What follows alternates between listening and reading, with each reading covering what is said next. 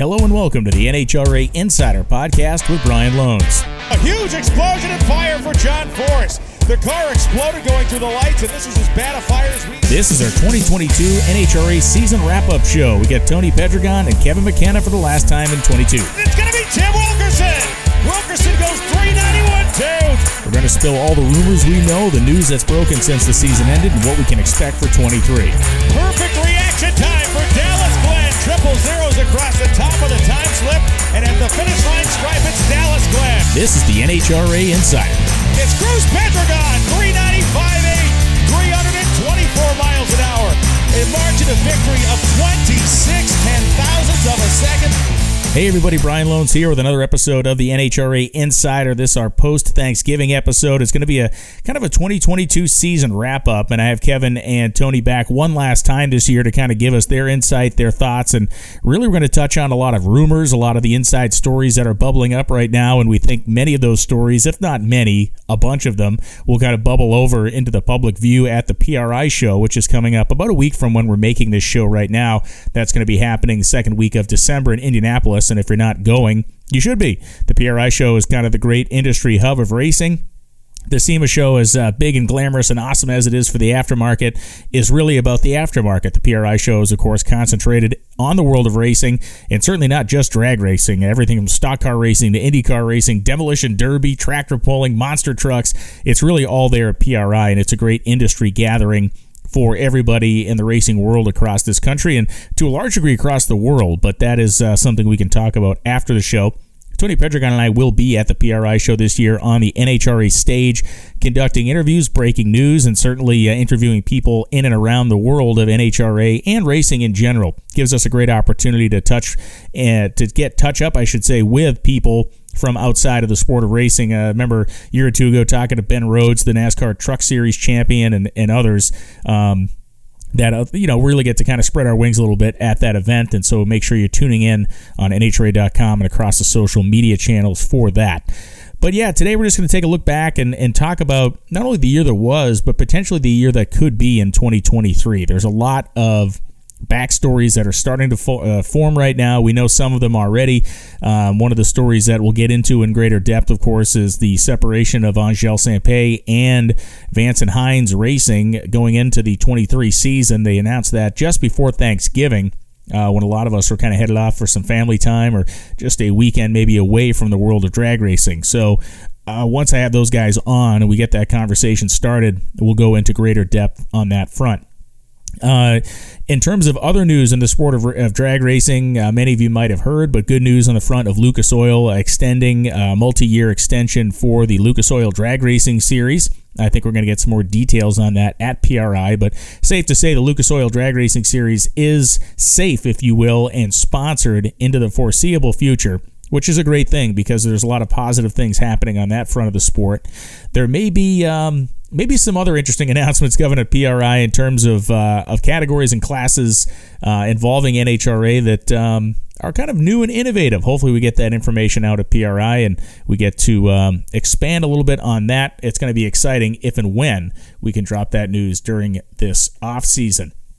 It is a show that's reflective in nature because I think it's always interesting. I didn't want to just jump into that Pomona show, the last one we did with these guys, and just make that the year-end show because I wanted to take that race for what it was in its own context. It was an incredible contest on every level and a great way to finish our season. This has given us a little bit of time to breathe, a little bit of time to consider, and certainly a little bit of time to set the table for potential changes, potential growth and evolution in categories like pro stock. Certainly going to be some rider shifting in pro stock motorcycle.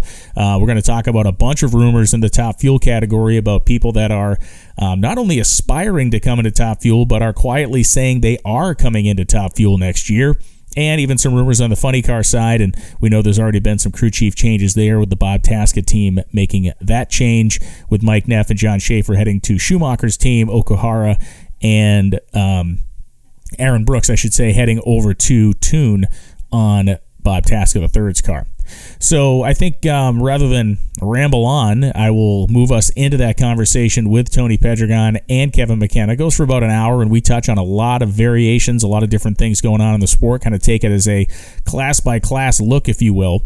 And for those of you saying, why does he keep having Tony and Kevin on? Well, I kind of like the format. It's fun. It's more of a talk radio format, if you will. And we're going to transition back into our traditional conversations with drivers and crew chiefs and personalities in the sport over the next couple of weeks, as the show will, of course, continue through the offseason. But I felt like it was a good way to have our two prognosticators back on for one last time. They are the Statler and Waldorf of drag racing. Remember those two guys used to sit in the theater in the Muppet Show and and yell stuff at the stage? Well, that's Kevin and Tony to a degree here, and I love the conversations that we have had all season long. So without further ado, here is my conversation with Tony Pedregon, with Kevin McKenna, about virtually everything you could think of that may be coming, is coming, and could be coming in the 2023 season. All right, so as promised, this is our season wrap-up show. I have our two guys on here that have spent a lot of the year on the NHRA Insider podcast doing our kind of pre-race and post-race shows. Got Kevin McKenna and Tony Pedregon to kind of look back over the 2022 season. Kevin, how you doing, man? I'm doing great. Just already anxious for Gainesville, surprisingly. I'm getting kind of anxious for the PRI show too, Tony. I think we might hear some good stuff during that event that's coming up in about, a week or so, a week and a half. Yeah, that's really where a lot of the big news is going to drop in pro stock, and some changes in funny car, and PRI. It's a pretty big platform, and I think a lot of teams are just anxious to get on the stage. That's going to be streamed. I know you and I are going to be trading off. We're going to be fighting for Linda Vaughn again. I'm sure she'll be there. It should be good. It should be a very dramatic weekend. So let's open this up maybe in a little bit different direction than we normally go, but I want to start with Alcohol Funny Car in that, Kevin, we saw like a great kind of surge at the end of the year. I want to say the last 4 to 5 national events. We saw, I think, how good this class can really be. We saw great battles for the championship, the great Doug Gordon story. Obviously, for 23, we have this injected fuel combination coming in, which now we're hearing about, I think, about a half dozen cars being built. So if you want to give me a little bit of a capture of the season and then what you think 23 is going to look like, are we finally going to see some forward movement in this class or what? I think so, because it's always been a bit of a mystery why the Alcohol Funny Car class has fallen behind Alcohol Dragster, which is actually pretty robust right now. I think one of the big points you touched on is the injected nitro thing. It's totally a wild card. Nobody has really had one of these things in years, and the combination has never been refined. We have no idea what it's capable of, but obviously some smart people, like Steve Boggs, are going to dive into that, and it's going to be really fascinating to watch. To rewind a little bit, the points battle was pretty epic between, say, the top 6 cars. What Doug Gordon did coming back from that accident was amazing. I don't think anybody would have blamed him if he'd have just said, hey, I'm going to take the rest of the year off, regroup, and come back out the first of the year. Obviously, they weren't willing to do that. They built a brand new car in no time and came back and won a second championship. And that was probably one of the more impressive things we saw this year. Yeah, and Tony, kind of your impression on the racer side of it, to see Gordon, go through what was one of the worst Alcohol Funny Car crashes I think I've ever seen. You and me both. We watched that thing in Brainerd and just kind of cringed. And to come back and do what they did speaks a lot about, I think, his guts as a racer. Yeah, but, when you think about it, racers race. We've seen it a lot, but I think it's such a good story, considering the way it happened, where it happened, how it happened.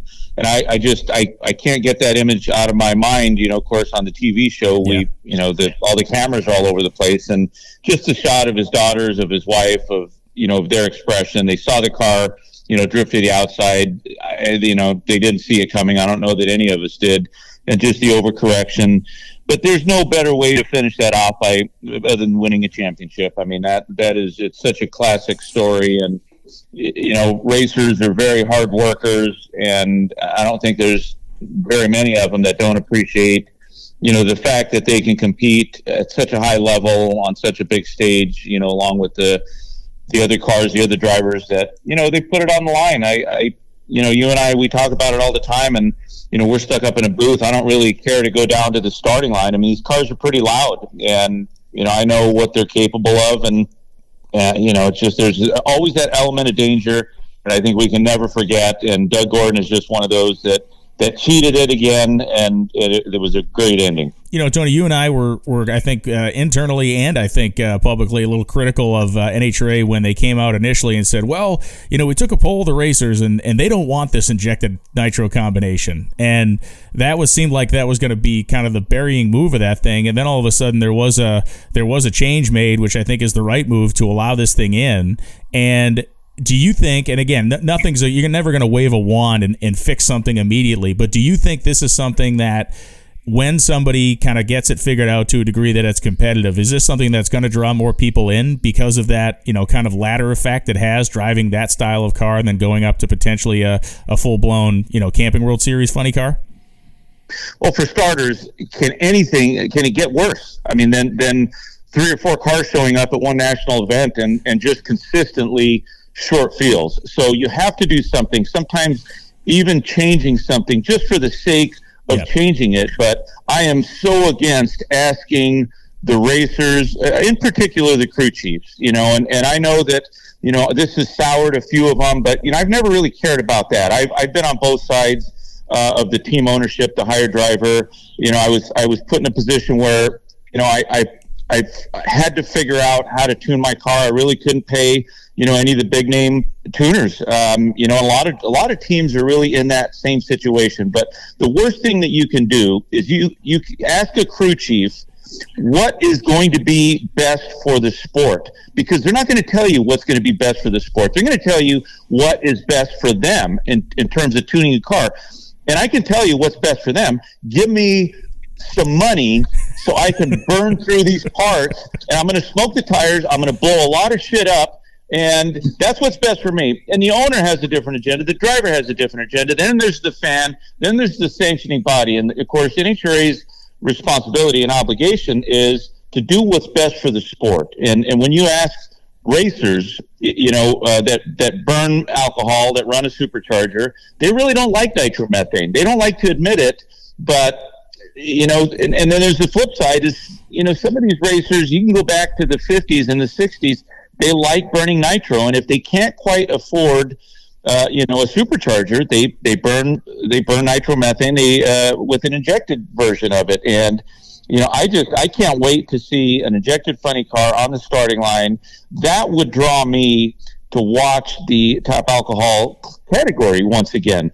And we were all we know what Firepower did in Las Vegas. We know what Tony Stewart did. It made everybody watch. And I think the domino effect that is going to have by having injected funny cars compete with the blown cars, wait till you get a name driver or 2 or even 3 in those cars, just like the Xfinity Series. When that happens, people tune in, and that's going to be the end result. So I think overall it's not a good thing. I think it's a great thing. Yeah, I agree with you, and we've agreed on that really the whole way through. And to me, it's the farmer does not consult with the fox on how to build the security for his hen house, right? The idea is to do the right thing for your own chickens. So as painful as it may be, I think this is going to be cool. And ultimately, in my mind, I think the again, this is not something that happens this year, maybe even next year, but that this idea that a big team can bring on a quote unquote development driver and have them in a car that will allow them to get in the Camping World Series car and have that, again, way more performance, but procedurally going to be kind of the same way to drive it. And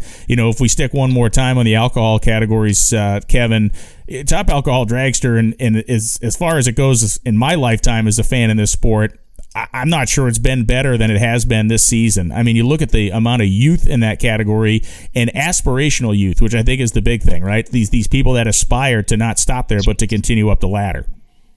Yeah, it's amazing what's happened in that class over the last, 5-6 years where, you have a couple things. It's interesting you have so many competitive women drivers. Can't really give you an answer why that is. It's just fantastic.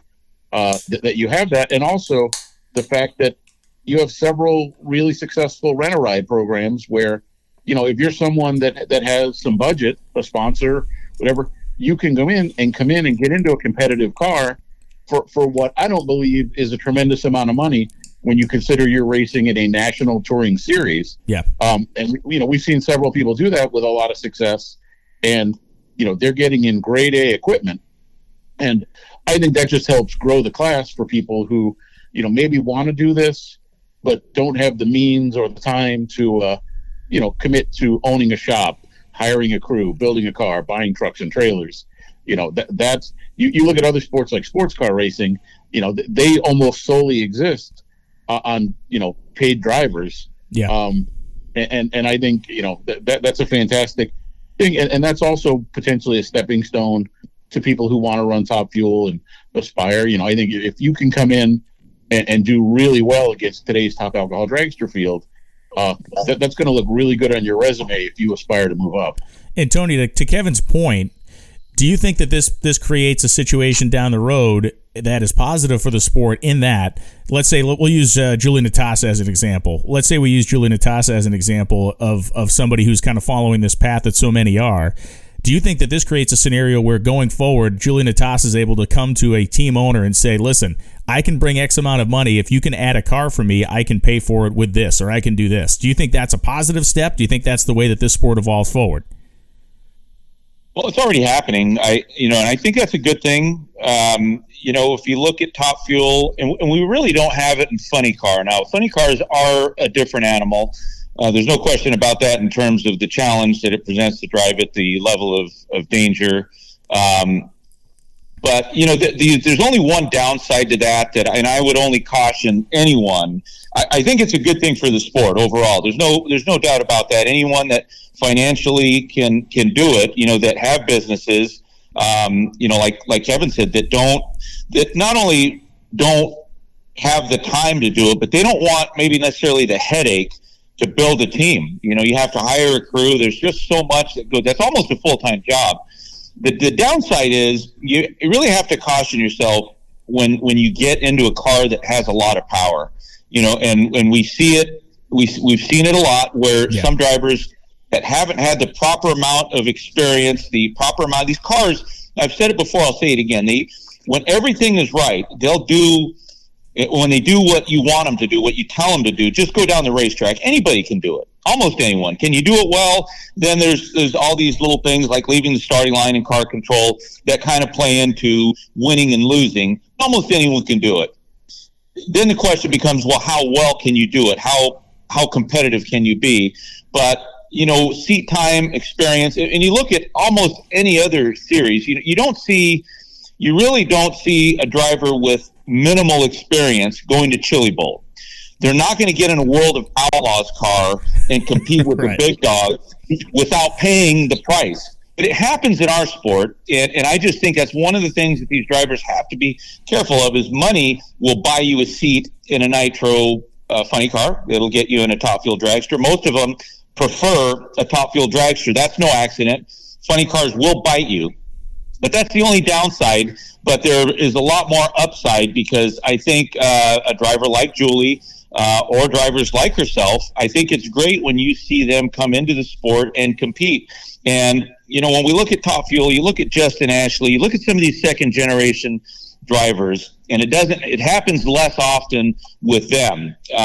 We saw Ashley Force, Courtney Force, Brittany Force. They all did the same thing. It's such a classic mistake that so many drivers have made that the more experience that you can have, and that's why the injected funny car thing is another reason that it makes so much sense.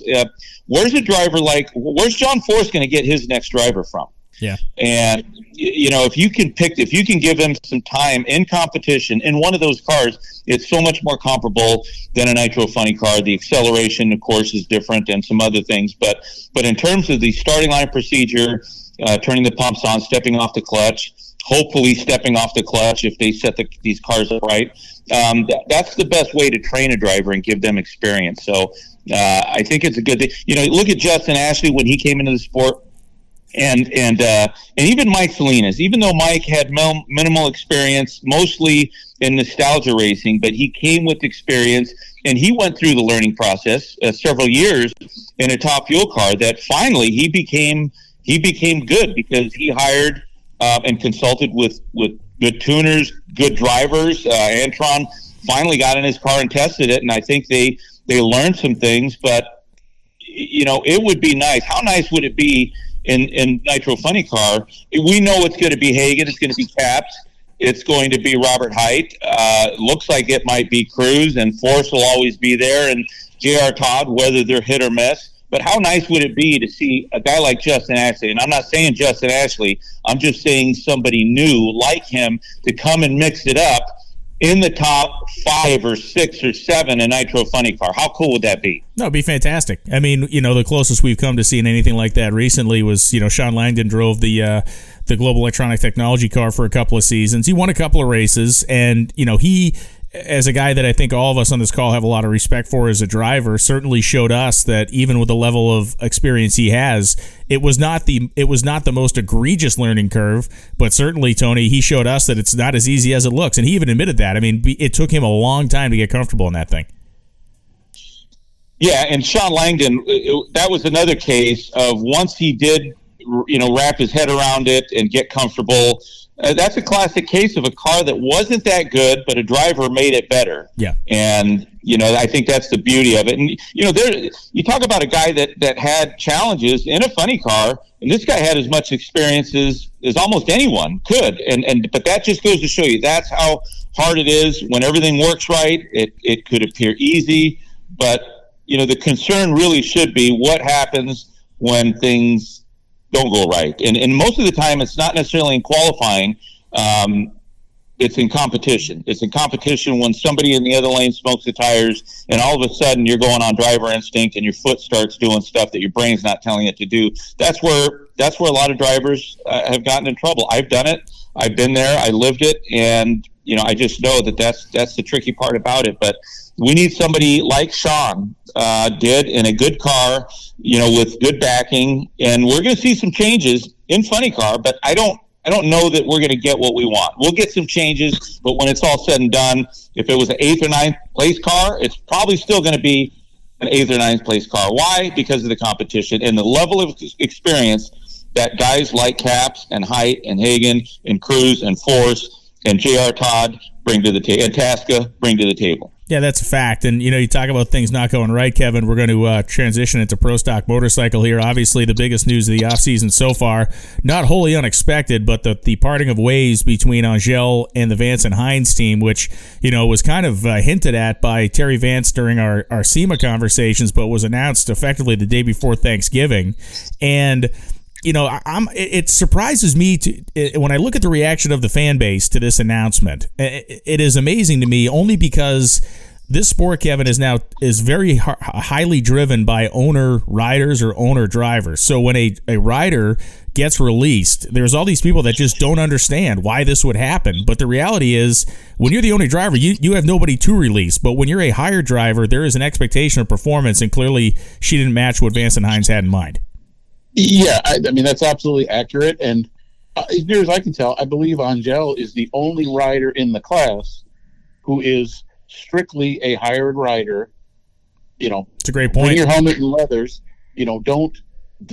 Doesn't bring money to the team, doesn't work on the bike. Guys like, Joey Gladstone's a hired rider, but he's in the shop every day. Eddie Krawick is in the shop every day. For better or worse, she needs to be held to a different standard. And that standard is almost entirely your on-track results, which, as we all know, haven't been there, certainly not this year and even going back into last year. Yeah.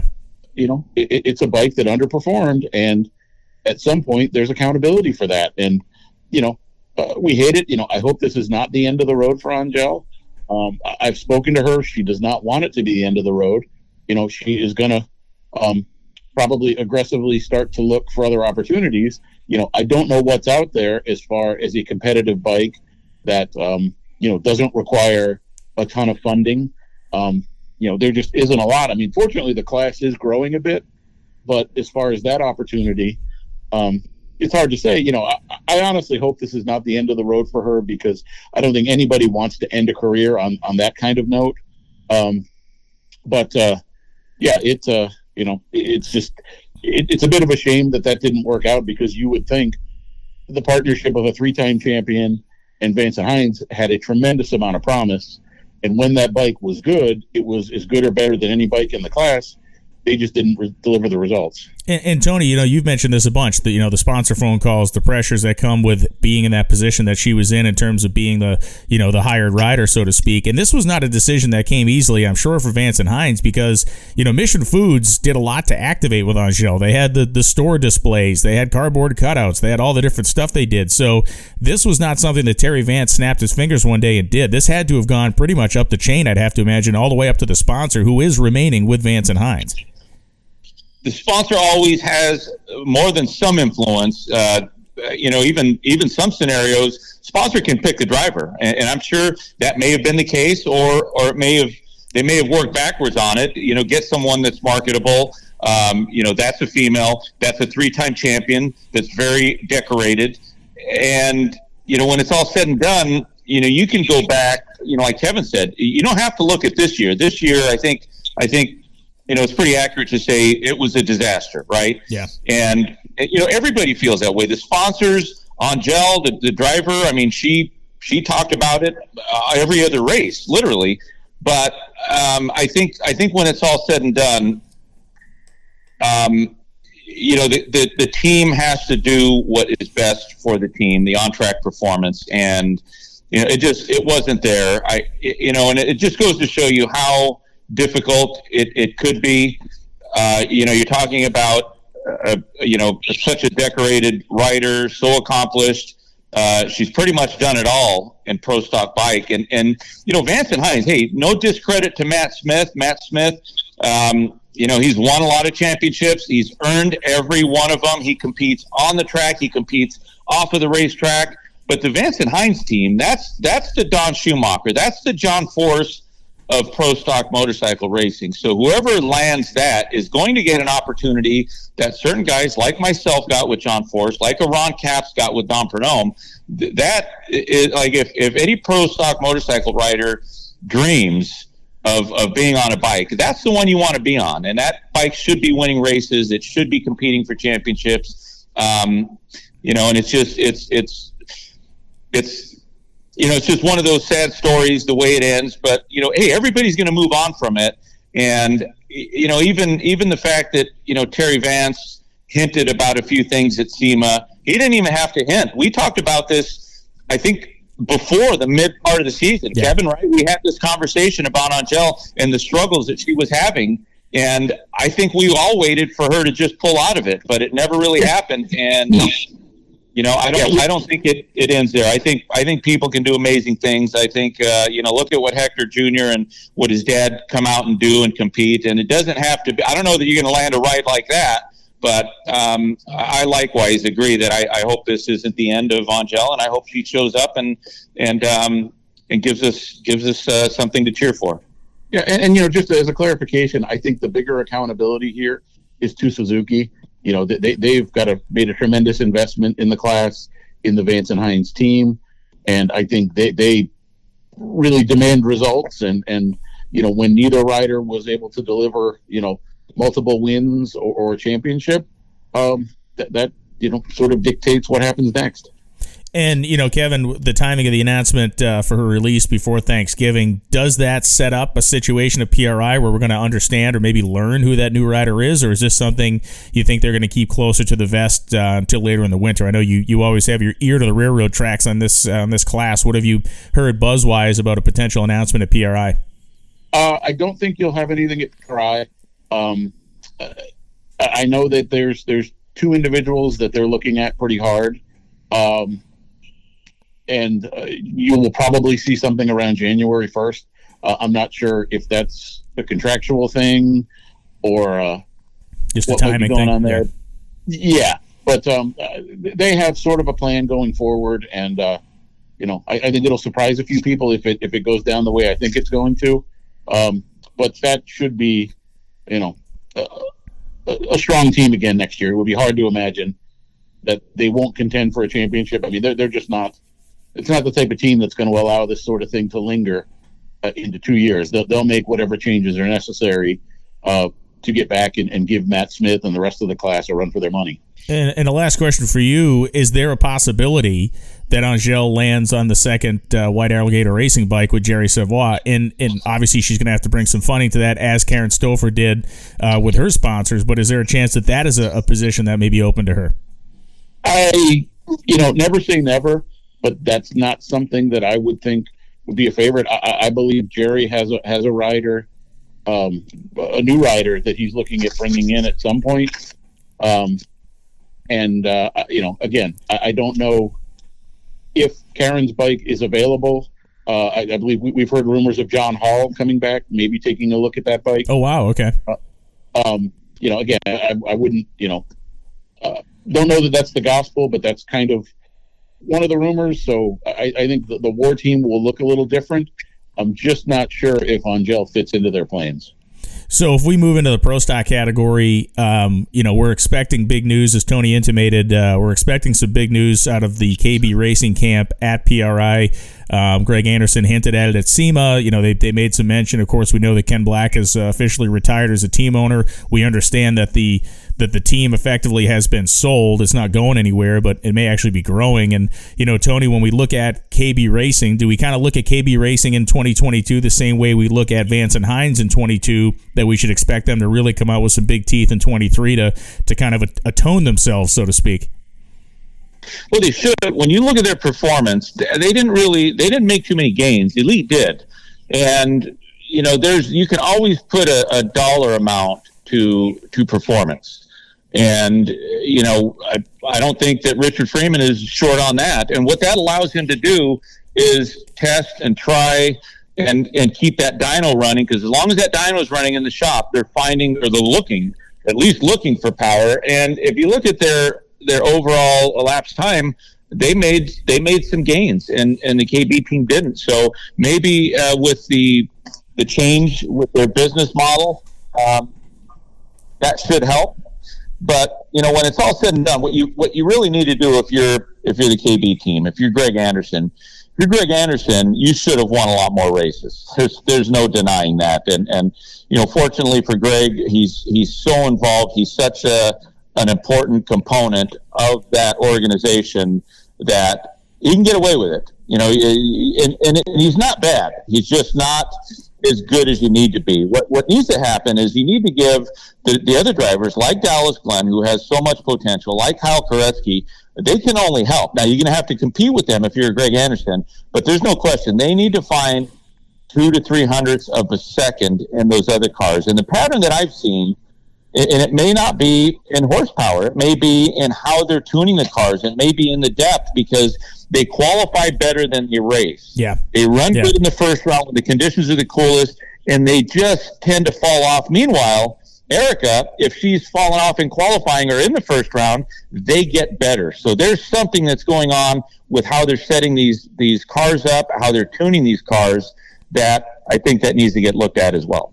Are we going to see more cars next year in Pro Stock, Kevin? I mean, we already had a ton this year, but I mean, 100% guaranteed. We know that with the KB announcement, they're looking to expand, possibly adding 2 new drivers to the class. Richard Freeman has already confirmed they have one guy ready to go who, they still need to get his license upgraded. But Richard actually said in the media center, he's already paid me for half a season. And as long as that goes fairly well, I would expect him to do the full tour.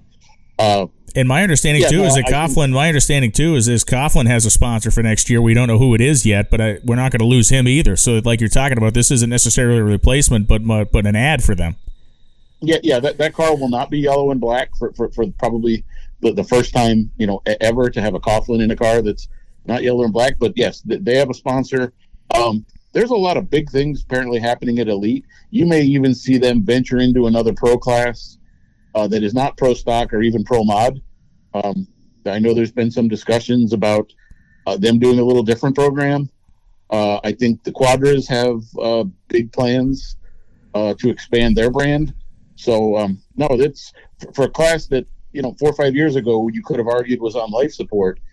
Pro Stock looks pretty darn solid right now. And to me, just to kind of put a bow on it, the Pro Stock story gives me hope for Alcohol Funny Car, right? That the Pro Stock story, in the event that we were talking about Pro Stock, the way we've kind of been talking about Alcohol Funny Car for a little while here, and it turned the corner and got better. So to me, that provides a good roadmap. Obviously, that the team owners got together and figured out ways to help bolster the class, which obviously has worked in great method to bring this into a category that has 20 plus cars showing up. And if there is I think we always look at stuff in the moment, and we're going to look back over time. Like when we look back over time in Pro Stock in those, quote unquote dark days of 4 or 5 years ago, I think we're going to have a lot bigger appreciation for guys like Alan Brzezinski and some of the other ones that were just showing up and doing the best they damn well could in what they had. And they were some of the guys that in effect kept this thing rolling ahead as slowly as it was rolling. Yeah, Brian, I think one of the things that are going to help if it can get off the ground and compete would be the Ford engine. It's the diversity, the couple of Fords, that's cool. But when you have a Ford power plant in that car, now I think the fans are going to take more to that. They're, and there's hardcore fans and there's just the ones that just want to see fast cars that don't particularly know a lot about the cars. But when they hear it's a Chevy with the Chevy engine, it's a Ford with a Ford engine, that's going to get their attention. And I think that's another thing that could help, as long as it's competitive, as long as it's promoted properly. Yeah, and along those lines, Kevin, Factory X is finally going to make its appearance. We're going to see a Factory X car in the NHRA booth. It'll be Jeff Turk's Blackbird Challenger drag pack, or Challenger, I guess, was not necessarily a drag pack. It's got a tube chassis. But, I think what's been interesting, a lot of people have seen it as a detriment for how long it's taken these cars to come out, through no fault of the builders, that they need to wait for the parts to show up from the factory. But this, the gestation period of this, I think, maybe helps in the fact that when they get to the racetrack and we start to see them in the spring, they're going to be much more sorted out than if they had just been kind of barfed out of a chassis shop and run out in front of people. Yeah, last year at PRI, the Factory X class was all the rage. It was the major topic of conversation in the NHRA booth and around the show, and then it sort of died off. We optimistically thought we would see a car or two by mid-season. That didn't happen. But now that we have probably 4 or 5 cars that are close to completion, and maybe even another 10 to 15 that are at least in the process of being built, you can start to formulate a schedule. And I think you're looking at probably 4 or 5 exhibition races next year, possibly as soon as Gainesville, if we can get enough cars built and tested. And I really think this class, number one, I think it's going to be a home run. Just the fact that it's stick shift cars, they're going to run 6s at around 200 miles an hour. They will look like the factory cars. Everything about that, I think, appeals to the fans and to the racers. But I also think anytime you have something new, it's a bit of a wild card where, the question is going to be who's the first team that's going to sort of find the sweet spot. Yeah. And I just think that makes for some really fascinating racing. Not to knock Pro Stock, but, you look at Pro Stock, you've got a very refined package that's been sort of the same for a long time. And you kind of know what to expect. Erica is going to be quick, Greg's car. But here, it's wide open. And if you're an innovative racer, if you're someone that's on the ball, or even if you just had to get lucky and hit the right tune-up, you might have some early success. And the thought of that is really appealing. It is, and we look at, obviously, just to make the comparison, in Pro Stock you have your 2 major engine suppliers in Elite and KB. Frank Iaconio's got some stuff out there. The McGaheys have some stuff out there. But when we start to talk about Factory X, we can talk about the Barton family, the Stanfield family, Chris Holbrook. Let's go right down the line of some of these engine builders that are not necessarily household names to a hardcore Pro Stock fan, but are household names to people who are in love with the style of drag racing that's very popular with a generation in their 30s and 40s now, which is a smaller tire, which is that late model, style engine platform. So I think all of that is going to add into what should be a really, really neat debut season for Factory X. In Funny Car, Tony, you made mention of this before, but I want to kind of go a little bit more in depth on it. When we look at the landscape and versus Top Fuel Dragster, which we'll get to, but we don't really see anybody going, I'm going to have a funny car next year. We get a lot of people saying they're going to have dragsters, but we get nobody saying they're going to have a funny car. Why is that? Why? Well, the money that it takes to compete. And I think, even if there's some that are considering it, the cost and the competition may make them reconsider. You have to compete with. It's no longer Don Schumacher racing, and I'll just make one last comment on what you said about pro stock. It really starts with the team owners that have the passion to do it. Ken Black could have done anything. He could have been sitting on a 100-foot yacht if he wanted, but he chose this sport. Don Schumacher is another team owner that just had a passion for doing it. He loves fishing. I'm pretty sure he could have been fishing all those weekends that he was out drag racing. So, I think to go back to your question, it would be great to see. I think at some point when the economics are there, Brian, this is one of those questions that I'm going to go back to TV. I got to go back to what we're doing, Brian, and it's not about us. And I think if you were to ask me, is there one thing that this sport can do that's going to help everything? I don't think there's one thing. I know with the racers, there's the cost of racing, there's the rules, there's this or that. And there are some things that I think would help contain the cost. You always want to make it safe for the racer. You especially want to make it safe for the spectator. But it's entertainment. And what moves the needle is when sponsors hear there's been over 1 million viewers. Okay, so we take our lumps, from the big babies that don't get big time sports. And I don't understand that, because for anyone that watches, the World Cup, and you hear 17 million flipping viewers, right? And that's what we're fighting for. And the NBA, the NFL, you think about all the other venues and all the other forms of sports that we have to compete with. And, what it comes down to is ratings. And I think that's one of the things that, is it the rules? Is it the cost? Yes.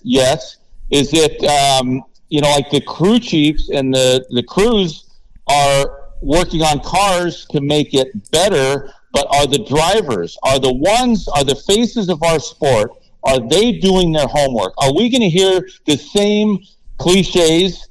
Are we going to hear the same interviews? Brian, I got to tell you, I've been listening to some of these guys for 20 years, and I'm hearing the same thing. I'm hearing the same thing over and over. So I know I get a little critical about that because I listen to myself. I watch it, not because I enjoy it. In fact, I can't stand it. It's like I'm one of those people that I don't like to hear my own voice. I especially don't like to see my face sometimes. I remind myself of a bulldog. But I do it because I want to get better. I want to do a better job. And I think racers, you drive a race car. That's what you do. You want to do that well.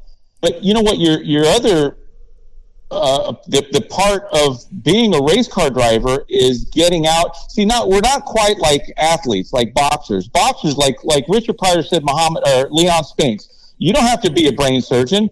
When he asked him, Leon, what do you do? I knock what's out. That's it. You don't have to. But our sport is different because if you're going to represent a brand or a company, and not all of them, but most of them have to. Some of them just have enough that they really don't have to answer to anyone. But it's funny because those are the most intriguing drivers and interviews that we get because they don't give a heck about anything. And that's all we're asking for. We're just asking for that authenticity. So, I know I went off the cuff a little bit, but I think that is such an important part of teams and drivers getting sponsors. When you walk in the boardroom and you sit down with a group of people, and I got to tell you, for these racers that are going out to the races, it's like going and fishing on a pier. Everybody's fishing in the same spot. Yeah. It really, typically, in my experience, it doesn't happen at the racetrack. It happens from Monday through Thursday. You just happen to be going to a race and promoting and leveraging what it is you're doing. So the real work takes place during the week in the boardroom with somebody in marketing that has to buy into it. So why aren't we seeing that in Funny Car? Because it's pretty dang expensive, and it's spiraled into where it's so expensive that it keeps it keeps a lot of people out. Now, there are your independents that show up.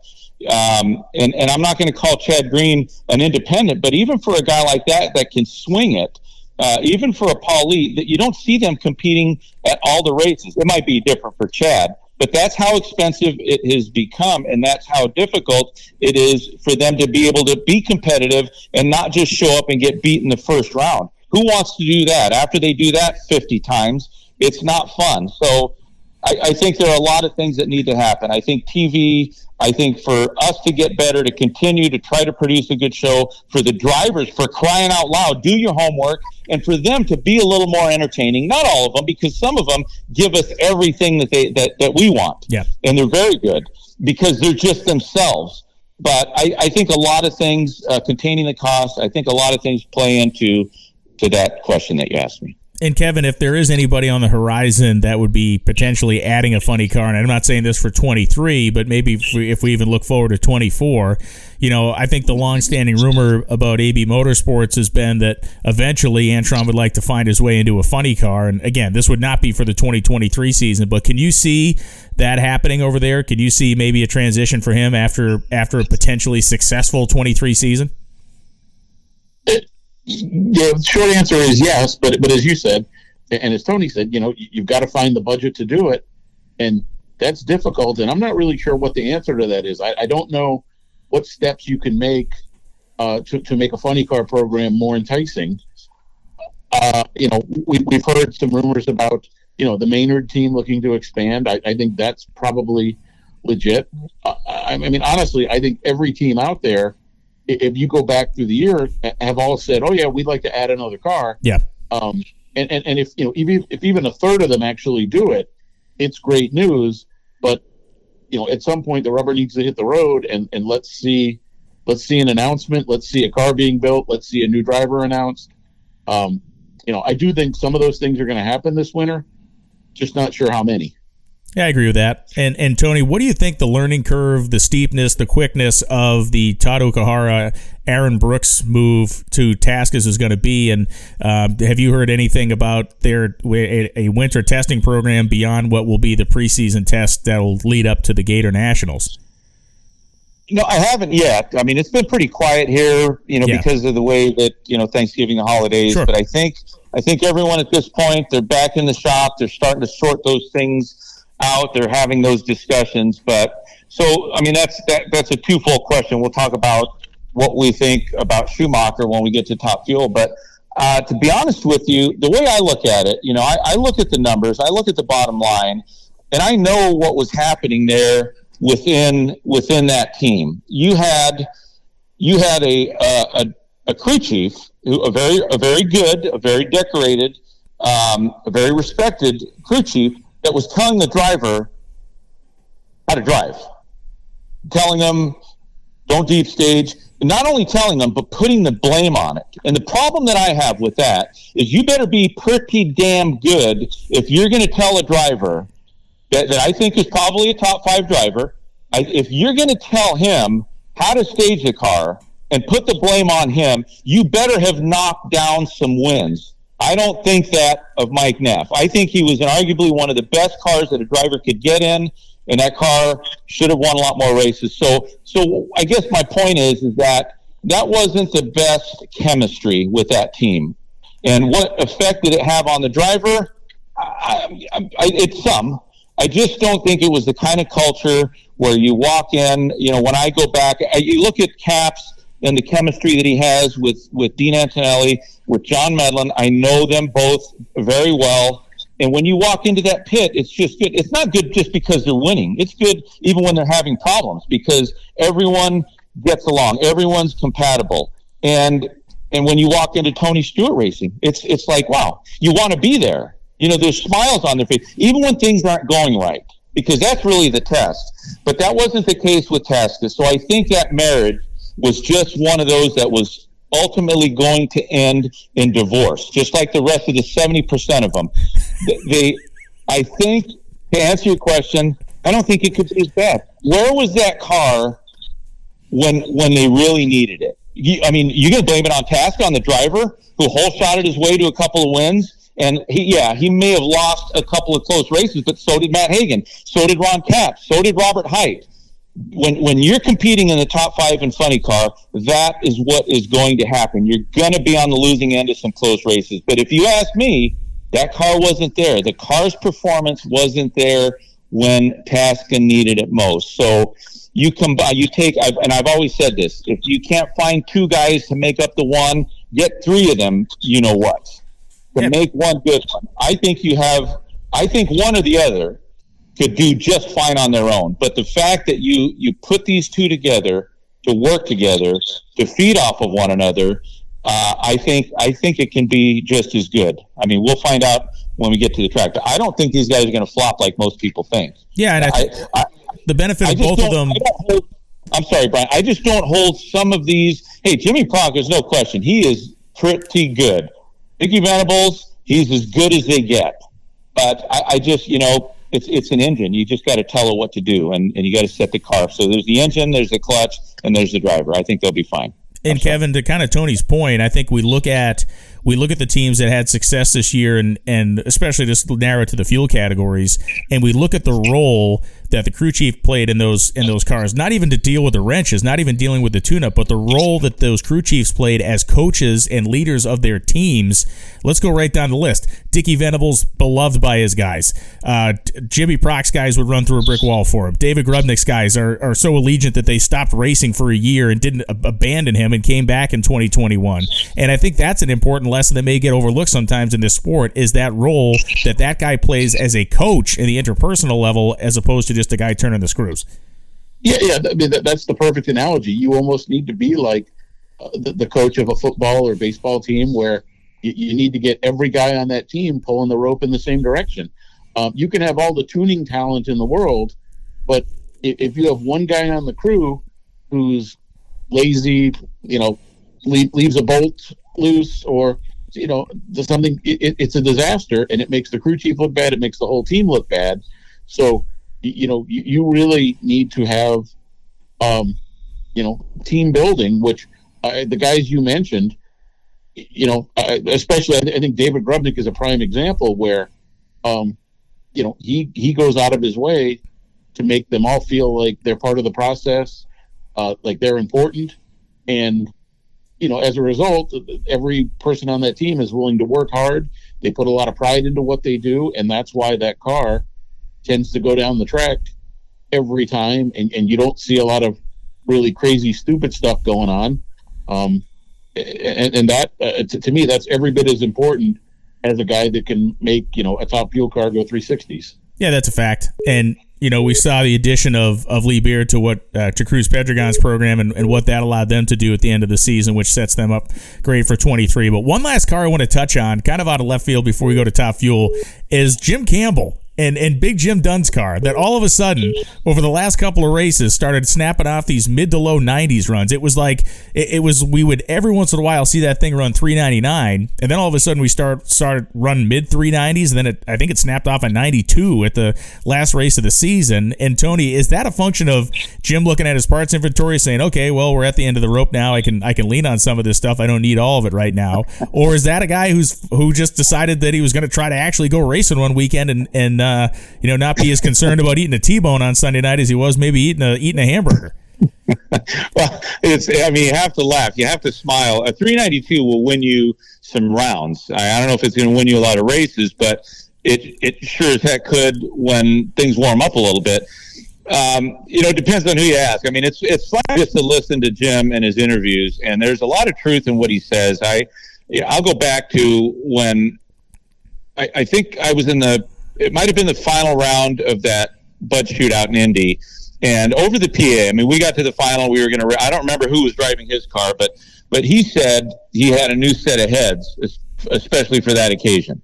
And he wasn't joking. He bolted a new set of heads on, and the guy beat us. I mean, I was driving for John Forrest, and he just flat out beat us. But so you just have to kind of read between the lines with Jim. And what he said when they ran a 392, in the interview, he says, "Well, I think my driver's finally ready. Yeah, for a 392." And I think to some degree, he feels that way. I think that, Jim Campbell is been in the seat for a long time, but he's done some things that have been good, low profile, and he's done some things that are a little egregious. And again, these funny cars, they're hard to handle. They're pretty wild, short wheelbase. They do crazy things, and it's not easy. I mean, a driver has to be able to see good. You have to have a good feel for the car. Sometimes you don't want to get off the throttle because, you see the finish line and it's coming up pretty quick. But I think there's some truth when he says that he thinks his driver's ready to have that kind of performance, because, it tends to get the front end a little bit lighter and become a little more of a handful. So it's great to see. And I hope we see a lot more of it, and especially I hope we see a lot more of Jim Dunn. Yeah, that's a fact. Well, so I have a question, and we're dealing with rumor and speculation only here. Are we sure Jim Campbell is going to drive that car next year? I mean, I don't necessarily know that he came out and said that he's locked in for next year yet, so that's a valid point. Normally, Jim at the later races or even at Pomona will say in an interview, "Hey, I'm ready to go for next year." Blah blah blah. I'm not sure I actually heard him say that. Tony, do you remember him saying that? Well, one thing about this sport, if you don't hear a rumor by 12 o'clock, go ahead and start one. I hadn't heard that one, but, Kevin, it makes sense. You must know something that we don't, but, it's always a moving target, and this is a whole different conversation, and it really does come down to money. I realize that, but, at some point when we talk about these changes in pro stock motorcycle, and some of the younger talent that we see in pro stock, it's still, and it always will be a money game, okay, money ball. But do you want someone with talent or more talent or more money? Which do you want? If you go back to my roots, and there's a lot of guys, there's a lot more of me than there are, the flip side. And I'm pro talent. I'm pro get this guy with talent. There's somebody that might have more money, but in the end it might hurt you. I'd love to see the talented drivers, whether it's on a pro stock bike. I'd love to see them have the opportunity that so many of us have had and prove themselves and get on a good machine, because not everybody can come up with, depending on what we're talking about, with $2.5 or $3 million. That's a pretty tall order. But since we're talking about rumors, and if it's Jim Campbell, I hope it's someone with talent, and they're going to be bringing some money to that program. But that's a new one, Kevin. Yeah, I mean, have you heard anything along those lines, Kevin, or is it just a situation where you didn't hear the same stuff we didn't hear? Well, it's a little bit of both, but I did have someone who is generally very reliable, basically asked me, "Hey, have you heard anything about Jim Campbell next year? I hear there may be a change." So I don't really want to start a rumor. Yeah. I don't want to, but it's a little late for that, Kevin. Well, okay, fair enough. Horse, quick, get back in the barn. Oh, it ran away. Yeah, but I'm just saying it's out there. It would be, nice at some point here to either get a confirmation or a denial. But it's actually crazy to think that Jim Campbell, I think, is the longest tenured driver that Jim Dunn has ever had. Obviously, that used to be pretty much an annual change over there. So it'll be interesting to see where this one goes. So we moved to Top Fuel, and I just want to kick this off with the rumors, because it's like everybody in the world seems to say that they're going to do something at Top Fuel next year. We've heard Lyle Barnett talking about running a Top Fuel car next year. We have heard potentially Julian Natas maybe getting into a seat sometime next year. We have heard Travis Shoemake potentially getting in the seat next year. We have heard Jasmine Salinas potentially having a second car with that team next year. And, of course, we got the Marcel DuPont situation where or rather Maurice DuPont situation where he comes out, runs the race in Pomona. We interview him on the TV show, and he says it's going to be 2 cars and it's going to be this and that. And I hope that any of this is true. I hope that even half of it is true. But is this... I don't know. I don't even know what to make of this, Kevin, in that we've heard a lot of people say some stuff, and people that certainly have designs on doing it. We just haven't seen anybody really put the rubber to the road yet. Yeah, no, that's a fact. And I think the clock is ticking. Even though you've got a little extra time with the season not starting till Gainesville, if you are going to get a new driver license or upgrade a current license, you probably need to have the wheels turning here shortly after the first of the year at the latest. And the other thing is parts and cars available. I mean, there's cars out there, but I don't think there's a huge surplus. So if a team is looking to expand, they need to start acquiring personnel and equipment pretty quickly. And every one of those you mentioned, I think, is valid. I think they would all like to do it. It's just a matter of putting the program together and making it happen. And I'll add to that the one that is kind of secretive. Potentially Frank Hawley has a new driver. Yes. We don't know anything about who it is, where they came from, but apparently they're intent on making it in Top Fuel, and the rumor is there's budget there. So I know enough about that situation to be potentially dangerous here, and only to say that having spent some time with Frank at the SEMA show and being privy to some of the conversations, I'm not going to give up the factory story here, but whoever this driver is, and he was very tight-lipped on even the guy's name. But to your point, Kevin, this guy has very very high level connections on a family basis, I guess you'd say, with some major executives at least one very large, like Fortune 500 level company. So Frank was working with some of the NHRA people to put some information together for these people to justify this decision. But yeah, to your point, that is another one that's just definitely flown, to their credit, has flown underneath the radar. Now, when we talk about doing this, Tony, I mean, it's a year wait to get a trailer. So for anybody who's saying they're going to jump in one of these cars next year, the only hope they really have to do it in a logical way to look at it is in somebody's second car, right? And even that's a stretch if they don't have a second crew. Well, there's no doubt about the trailers. I mean, you're not going to be able to get one in a few months. I mean, that's just not going to happen. So, I think people that really want to do it, they get very creative, especially when the almighty dollar talks. They can buy.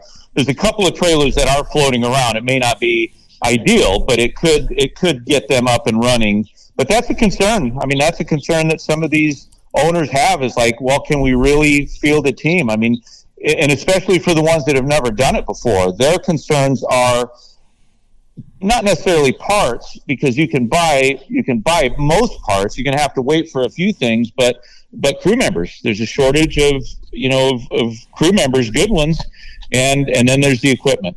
Trucks, that's not as much of a challenge as a trailer, but again, if they want to do it bad enough, money talks. You can buy a trailer or two if you need the redundant second junk hauler, but it can be done, especially for the ones that have deep pockets. And then the other thing we should look at too, Kevin, is guys like Tripp Shoemake. I mean, we only saw, Tripp, obviously the incredible win for him in Gainesville, but we only saw him like 2 or 3 more times after that. And this is a guy who had certainly had designs on running more. Now, we saw fuel prices spike. We saw all kinds of crazy economic stuff happen during the season, which I believe was the driver in his decision-making of when and where to race.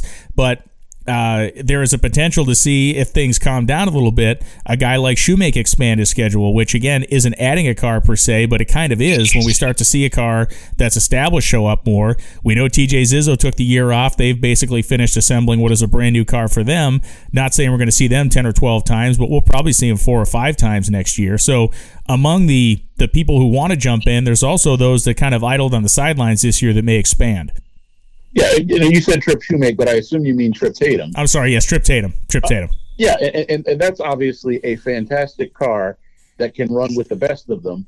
But I know Tripp just well enough to know that, he tries to be responsible with his budget. And, when you looked at the market taking a downturn this year, I think he decided to pull back some. But clearly he wants to race, and is going to do it when it makes sense. So I think, as you said, to expand your schedule to do, a half dozen, maybe 8, I think that's possible. Not really sure what's going on with the Zizzo team, but every time you see that car, it's very competitive. So it certainly needs to be out there. With us returning to Chicago next year, it would be hard to imagine they don't at least run that event. Yeah, no, they'll be out. They'll be out next year. Knowing a couple of the guys on that team, I mean, they made a conscious decision. It took them a while to get the chassis, and once they got the chassis, it was behind the schedule they wanted to be on. So they just decided to look at each other and say, "Look, let's put this thing together the right way. Let's kind of build the war chest up and go out next year and be fully prepared." So we will definitely, beyond a shadow of a doubt, see them multiple times next year. Yeah, and I think you'll see a bit more out of Dan Mercier next year. That car will probably run a handful of events. It's great that we're looking at probably a dozen or more full-time cars, maybe even as many as 14 or 15. But I also think the quality of the part-timers has gone up and will continue to do so. I think given the right weather conditions, you will probably see the record for bump spots hit a couple times next year. And Tony, I know there's not been a lot of news in the Brownsburg area because of the holidays and stuff like that, but has there been any mention about what's going on with the Billy Torrance Top Fuel car? Because the first thing we heard was that stuff was for sale. Do you perceive any possibility that someone would say, "Hey, let's not sell it. Let me rent it. Let me pay for it. Let me lease it and run it as part of your second car as part of this team"? Do you perceive that as a possibility? I see it as a possibility if Billy's not interested in racing, if he is completely done. So I've heard both. I've heard, and that tends to be of course, the rumor when there's a fallout, when there's a blow up in the pits, when stuff's thrown around. And I don't know how accurate any of that information is, but, at least that was the telephone game that we were hearing. And, and things have settled down a little bit. And if Billy wants to run 1 or 2 or 3 races, that equipment isn't going to be for sale, because Billy he doesn't come off to me as the kind of guy that needs to get rid of this stuff because he needs the money. But that was one of the operations that I thought of. And, even for a guy like Billy Torrance, hey, money talks if he can get the right price, if he's not interested in racing. And I think, and I'm hoping that for Billy, it was just one of those moments that it was a little frustrating at the time. And, of course, I think we now know that, it wasn't 5 in a row, it was 4 in a row. And I'm pretty sure those guys are as motivated as ever. And, but there's not one, but there's a couple of trailers there that are available if Billy chooses not to race. But I today's just Tuesday, and I've got a feeling that within the next week, and especially by the time we all get to PRA, I'm pretty sure we're going to have a lot more information. And Kevin, that is the Willy Wonka golden ticket of a top fuel car, right? If they're willing to take somebody's money to run that thing, I mean, there is not a better car that would take a premium ticket. Don't get me wrong. If someone's going to get in that thing, if it ever becomes available, it will not be a budget bargain situation. But damn, if you're an aspiring driver that can raise money, that's the one you want. Oh, for sure. It's not that difficult if you have some budget to get yourself in the seat of a top fuel car. It is extremely difficult to get yourself into one that can come right out and win races. So yeah, I would certainly expect a premium to be attached to that. But for the right person, it might be a great option. Oh, yeah, no, and again, complete speculation on my part of it that this would be an option, but it's one of those fun mental games to play. And as Tony said, the only way that seat would ever become available, if at all, is if Billy is actually truly done running a top fuel car, and that kind of remains to be seen. There's no official announcement, nor would I expect there to be an official announcement, because Billy's going to be racing for years in the future, whether it's Super Comp or anything else. So I guess the last question I want to pose both you guys before I let you go, looking back over 22, what was your maybe race of the season? If you look back over one event that you thought, damn, what was the one event that you'd like to stake your hat on as kind of the premier event of 22? Well, I'm not going to say this because it was the most recent, but it had to be the finals. I'm not saying this because of the bias, because it was Cruz, but really, it was the funny car. It was really the funny car chase. I mean, Top Fuel was interesting, but for Justin Ashley, when you're getting beat in the first round, and in Vegas, it didn't really seem that they were the same team or the same car. It wasn't as consistent. It wasn't as quick. But to me, in funny car, because when Cruz rolled out in that first qualifying session, and when they ran that 384, I just can't help but think that it had a ripple effect. I think that it affected some crew chiefs. I think that may be the reason they smoked the tires in the first qualifying session, maybe even in the second qualifying session. I think they were all chasing that. And I think just the way we saw it go down, the Caps run in Q4, it just all of those runs were so big, and the way that it played out, the way that it ended, not necessarily with Hagen, but with Robert, it's like it slipped away from them. They let it's like they handed the ball off to him. He was running, and somebody came and ripped the ball right out of his hands and took off and ran to the end zone. And just the way it finished, I mean, with Caps and Cruz in the final. And for me, it's like, how do you peel off runs between 383 and 385, 8 consecutive runs? I just think that, to me, was of all the drama that we had over the course of the year, that was in my opinion, a great race. Kevin, what about you? It's really easy to pick the low-hanging fruit, and yes, if you're looking at it from that point, Pomona was certainly amazing.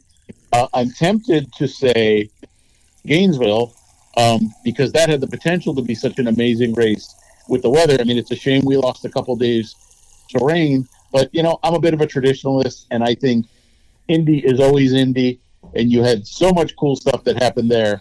With Greg Anderson getting his 100th win, and Antron coming and winning, and Caps finally. I mean, there was just so much cool stuff that happened there. My vote would have to go to Indy. And you know what? I'm going to go the way you were originally going to go. I look back over it, and again, in retrospect, I look at Gainesville only because of how it played out, in that it was like in the depths of despair. We had 6 inches of rain that week. You got one round of qualifying. You got, guys like Langdon don't make the show. Leah doesn't make the show. And then you have these incredible world records set in Pro Stock Motorcycle and Pro Stock Car. You got Trip Tatum winning the damn race. You got Blake Alexander in the final round. Tony Stewart gets his first win. That was an event to me that turned around on a dime. Was going to be something that it's one of our big premier races. I was kind of down in the dumps with the way everything was going with the weather, and it ended up kind of delivering. And that that to me, looking back over the course of it, we had so many great races this year. It's obviously impossible to pick one, but to me, it's if you want a good dark horse, I thoroughly enjoyed Bristol. I thought I just remember the Pro Stock final with Erica grenading that engine. Yep. Langdon almost doubling. Bristol was a pretty memorable event for me. I'm looking forward to going back next year. Well, fellas, I will see you both at PRI. You're both Indiana bound. You're Indiana stuck. I will be Indiana bound next week.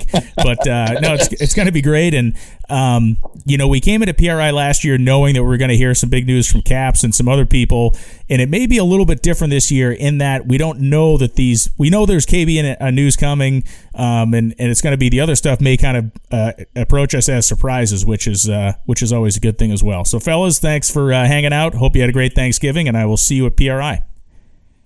See you. Sounds good. Looking forward to it. And these guys won't be strangers. We'll check in with them during the off season, but we'll go back to our regular slate of drivers and other personalities as we move forward. And that, as they say, is that for this episode of the NHRA Insider. As mentioned, we're going to transition ourselves back into the world of drivers, of personalities, and of inside stories for this offseason. Looking forward to the PRI show next week. There will be an Insider before we go to that PRI show for 2022. And we look forward to continuing to bring you the NHRA Insider over this offseason. Hopefully everybody had a great Thanksgiving. We'll see you again next week right here on the NHRA Insider with Brian Lohnes.